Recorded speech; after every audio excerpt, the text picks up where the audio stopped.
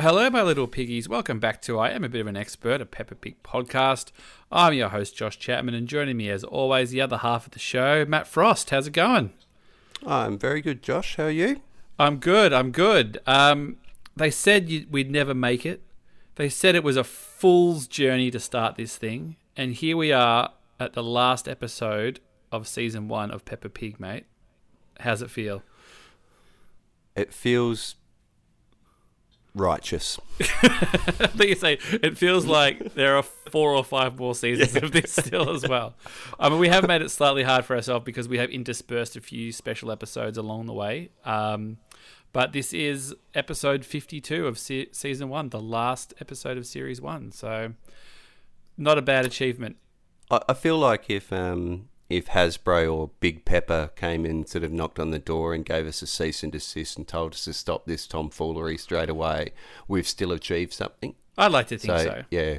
I like to think so. A lot of podcasts don't make it past the 5th or 6th episode, and a lot of podcasts that follow TV series, they're not dealing with these kind of numbers as well.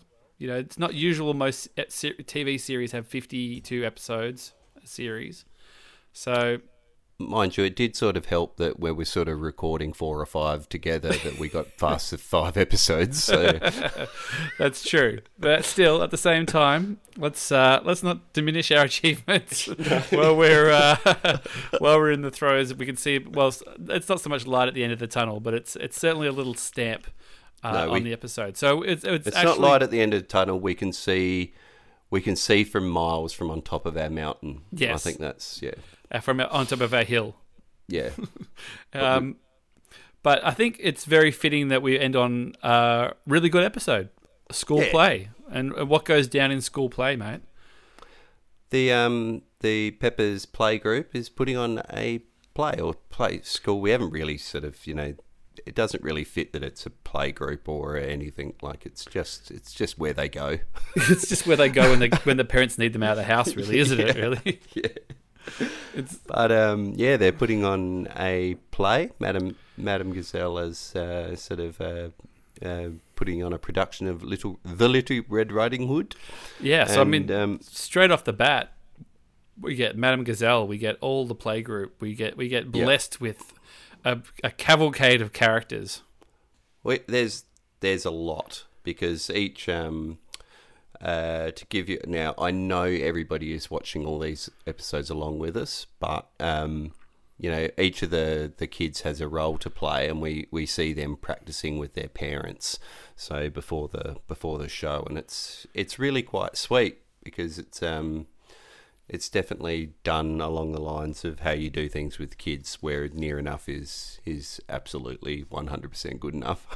Yeah, I was just wondering, I'm just looking at sort of the history of the show. So this aired on the 30th of November 2004, and then the next episode of Season 2 didn't air until 4th of September 2006, so nearly 2 years later. So there's a good chance that they made this thinking this could be the last episode of Peppa Pig that they would have done. So I think that they've sort of purposely brought in as many characters as possible and brought in the families, and I think that was sort of a clever way to bring everybody together in an episode if this could have potentially have been, one and done for Peppa Pig series.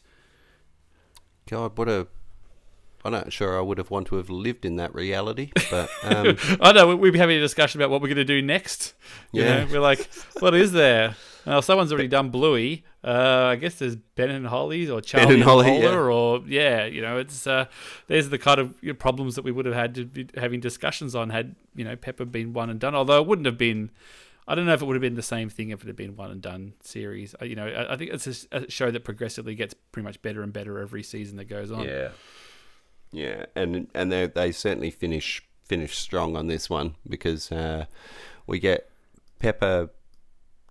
She's playing Little Red Riding Hood, which is no surprise since she's our main character, and she's a she's a very outgoing young piggy. Mm-hmm. So Daddy's helping her with her lines, and she's it's quite sweet. There's no big massive gags here or anything, but it's just great to see them going through their lines. Next, we go to this one's quite good. Danny Dog is playing the big bad wolf, which is quite fitting, being of a canine. Well, it's before the Wolf family. I don't think they show up until sort of 3 or... See, I don't think they show up for another couple of years. So, closest to... I just like the idea you get to look inside... I can't remember if we've seen inside anybody else's houses, but obviously we're looking in the dog houses. It's a very nautical theme. There's a few pictures of boats on the wall. There's even like a ship and a bottle on the tally as well. It's very on brand for the family. Yeah, that is true. We have been inside the rabbit's house, but I think that's because we did an Easter episode. So we skipped ahead a bit with that. So, but Danny, Granddad Dog's home with Mummy Dog because Daddy Dog is off at being a merchant seaman. Mm-hmm. So Granddad Dog is sort of saying to Danny that he could probably up his scary a little bit, and he goes into a full performance of being a very scary wolf. He's been waiting his whole life for someone to be able to do that performance. He might be like a closet thespian or something. I think here, like he's just been waiting for his chance to shine. And he keeps going till he manages to freak his daughter-in-law out, and Mummy Dog sort of gets a bit scared. But, I think Danny's quite impressed. Next we go to... Your boy. My boy Pedro. Now, this is a interesting take on Pedro Pony. He seems a little more timid than the Pedro Pony we know. This is sort of... I don't know. He seems a little more nervous, a little more... Yeah. I feel like he sort of comes out of his shell a lot more in later series. Yeah, it's not really locked down into the Pedro of later episodes, but it's quite sweet because he's quite nervous and timid, and he's got his little German clothes on. His little lederhosen on. He's a pretty... He's not much of a hunter, though. I think they give him like a horn, and that's about it. Really, he doesn't get an axe or anything that he might need to take on to hunt things. We sort of find out that he's got to tell the wolf that he's a bit naughty and save Grandma, and he sort of says something along those lines and blows his little horn. But then we go to Rebecca Rabbit, who's with Mrs. Rabbit. Yes. And she's learning that,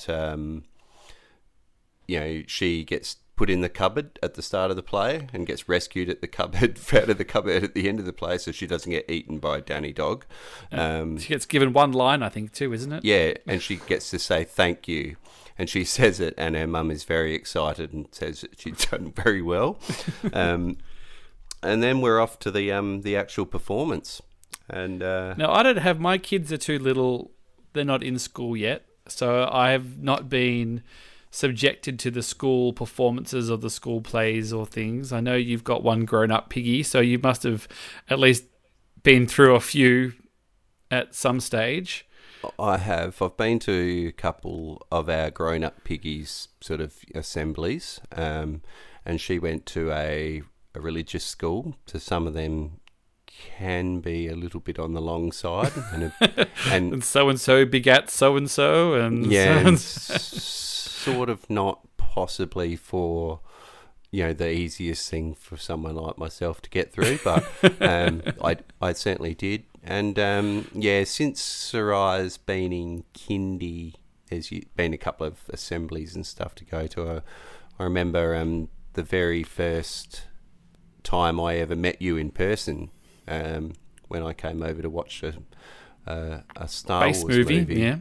Yeah, I had to fly back in the morning. I wasn't even there for 24 hours and go to a kindy performance, and it was quite something to endure with no sleep. It was, yeah. Test your mettle. Yeah.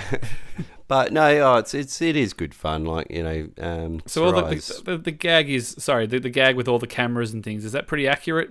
At these things, everyone's lifting up the phones and the cameras. Lifting up the phones. Yeah, there's a fair few phones going. But they are quite delightful watching kids I think the last thing I saw Soraya do was sing "The Lion Sleeps Tonight," so that was quite Well, that'll wake you up. Yeah. Well, Daddy Pig doesn't even have his video camera. Is Mr. Trick? Where's the continuity? The next episode. Surely this would be a perfect opportunity to bust out that movie camera he just splashed out for last episode. But anyway, not to worry. But the production sort of runs along reasonably smoothly. But every parent basically sort of chimes in anytime their kid has a moment on stage, don't they? Yeah, and nicely so too. Like Daddy Pig breaks the no photos rule. It's quickly reprimanded. Pedro's a little bit nervous, but Madame Gazelle, ever the professional, offers to go on stage with him, and he gets out a line that's pretty close to what he was supposed to say, and then the wonderful grandma Rebecca Rabbit comes out of the cupboard and nails her thank you. Yeah, much to her mother's delight. It's a deadpan delivery, isn't it? That make Elliot Goblet proud. Google that, people, if you don't know who that is. And then my favourite part of the whole episode is my boy Pedro, who was very brave and did a top job of being the hunter, gets a little bit of a kiss from the leading lady. Yeah, so that's something. I don't think that's anything that's ever sort of explored in later episodes. I suppose it's, they're just little kids. You're not going to start getting a whole bunch of people shipping Pepper and Pedro, but I'm trying to think what the Raylo equivalent. Google that, people, equivalent of Pepper and Pedro is. But that's a sweet little moment, isn't it? And he goes pinker, red. if not pinker than Pepper is. Yeah, he goes a very nice shade of pink there. But then she drops a hammer on him and said, even though that he was wonderful as the hunter, he wasn't as good as she was. Yeah. so she brought him back down to earth pretty quick. Which reminded me of another famous piggy who I love very much, Miss Piggy. So, yeah. Well, he's lucky he didn't get a karate chop to the face then, really, if it was Miss Piggy. Perhaps Pedro and Pepper are the Kermit and Miss Piggy of this generation, Could be. You could be quite a long ongoing, chaste relationship, shall we say. Yeah. Look, certainly anytime we get the gang, always happy to see them. Very fun episode. All the parents, all the playgroup, all the kids, everybody gets a nice little moment. We get to see inside, some of the characters' houses we haven't seen. So they really gave a lot for their last episode of the series, didn't they? Yeah, and I'd love to see the extended edition or the alternative director's cut where we get to see the other two, Susie Sheep and Candy Cats. They ended up on they didn't really have that much to do, really, did no, they? I mean, I can understand George maybe just sort of being basically just a prop, because you can't trust him with too many lines. But they seem to accept their fate reasonably well, which is a little surprising. But well, sometimes you've got to be the shoulders for other people to stand on. But. Maybe one day they'll release the extended edition and we'll see the rest of the characters getting ready to... We'll wait for the 2-disc set. Yeah. Look, a great little episode. So any closing thoughts on School Play, mate, before we tie a bow on this series 1 of Peppa Pig? I think this is a good episode in showing how good that the show can be with all the different little kids. We've got a lot in future episodes that are very heavy on having all the kids do different things. Mm-hmm. They develop quite distinct personalities, which probably isn't quite that evident in the first season. And God, this is actually proper analysis now, isn't it? Well, it's 50-something episodes in and we've finally cracked it.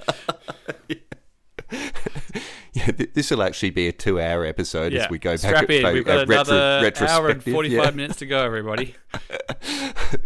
This would be our breakdown of the entire series. Yeah, no, it like you say, it's a great finish to the they call them finales, don't they? Season finales. Yep.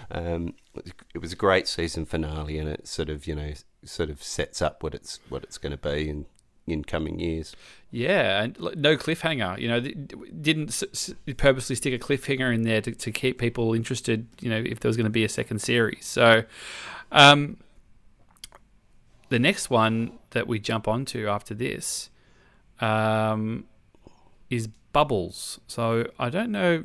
Yeah, well, it does sound a little bit more simplistic, but we'll just have to wait and see. We've got time. But thanks to everybody who's been listening through this all the way through as we've got to the end of season 1. Thanks for all your feedback. Thanks for your emails and your tweets and reviews, and keep those going. We'll keep on going. We're a fifth of the way through, and we're not going to stop anytime soon as long as people are still happy to tune in.